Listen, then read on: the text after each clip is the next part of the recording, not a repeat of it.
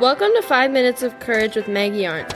This podcast focuses on God's Word, the Bible, and how much God loves you. Our goal is to show you throughout Scripture how loved and valued you are by the God of the universe. 5 minutes is all you need to be filled with hope, joy, purpose, and yes, courage. Now here's your host, Maggie Arndt.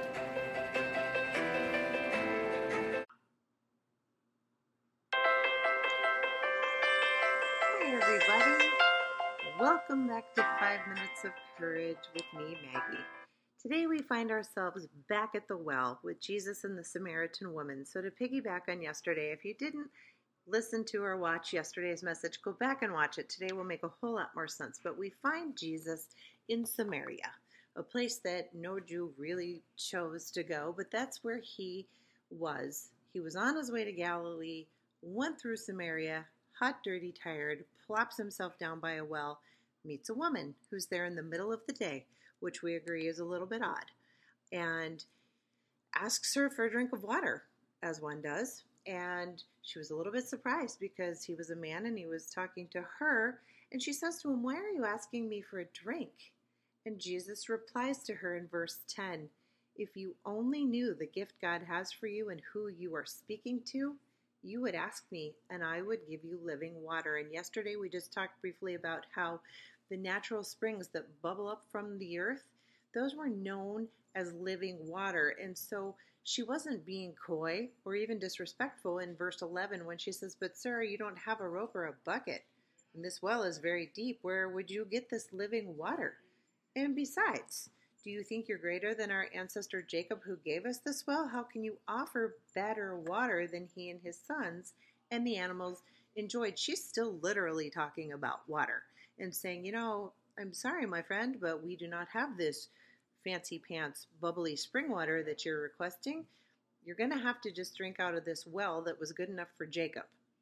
And Jesus replies to her in verse 13, "Anyone who drinks this water will soon become thirsty again." The actual water. If you drink water, you're going to be thirsty again.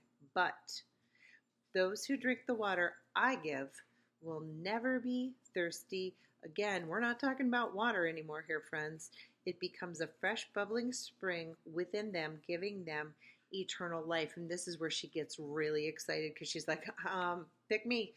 I want that. Please, sir, give me this water that I'll never be thirsty again and I won't have to come here to get water. Because remember, she's not very well liked. She's maybe made some questionable choices, which is when Jesus kind of busts the facade and said, "Great, bring your husband."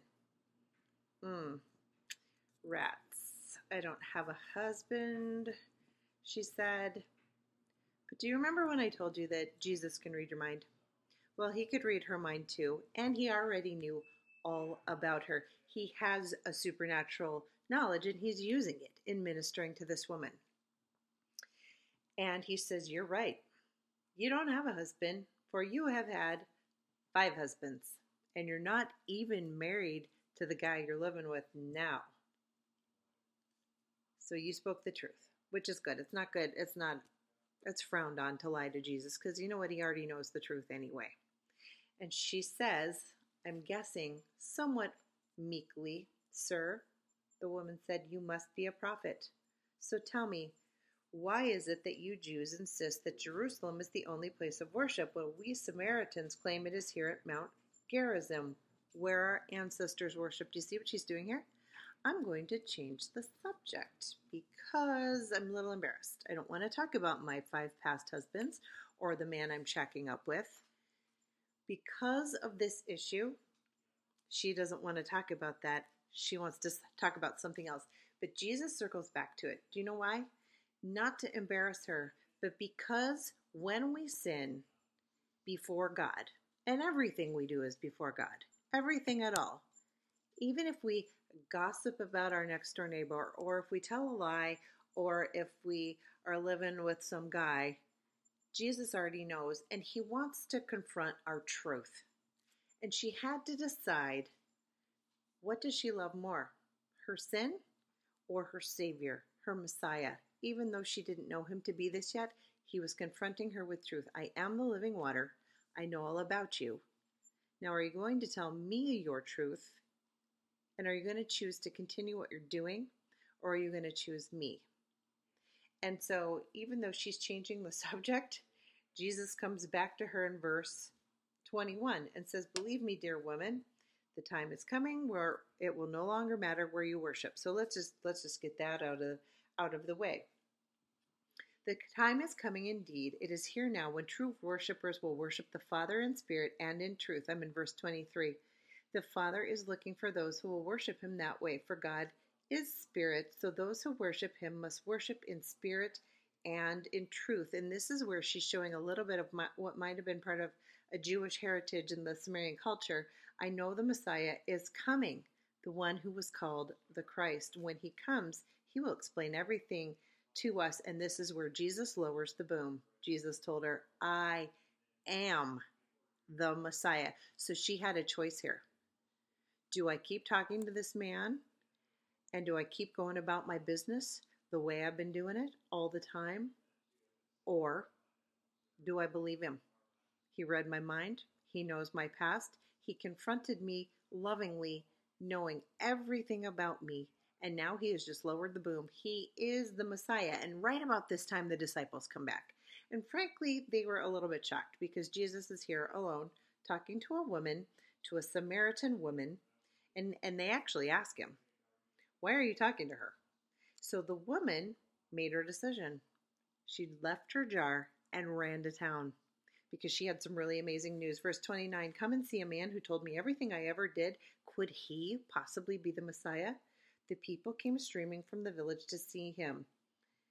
And Jesus shared his message not only with the woman, but with them and said, "I have a kind of food you know nothing about." And he's not talking about some snacks. He's not talking about the drive-thru at McDonald's. He says in verse 34, "My nourishment comes from doing the will of God who sent me." And here's the thing. To worship in truth, to speak in truth, to recognize who we really are is a truth that Jesus already knows about us. He knows each one of us to be a sinner, and yet he comes to us individually, and he says to us, "I know you.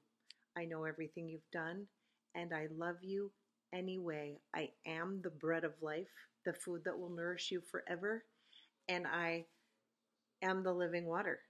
And with me, you will never be thirsty ever, ever again." And so what the book of John is asking us here, what the gospel writer John is asking, what do you think of Jesus? Do you believe him to be who he says he is?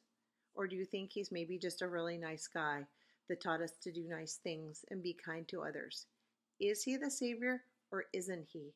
And if he is, how does that change everything that you do? Come back tomorrow. We're going to wrap up the 4th chapter of the Gospel of John, and we are going to meet another character who is a nobleman. Be well. Thanks so much for listening today. Please subscribe to this podcast. I'd hate for you to miss out on even 1 minute of courage. Then share it with all your friends. If you'd like more information or would like to contact me directly, go to 5minutesofcourage.com. That's the number 5, and you can connect with me there.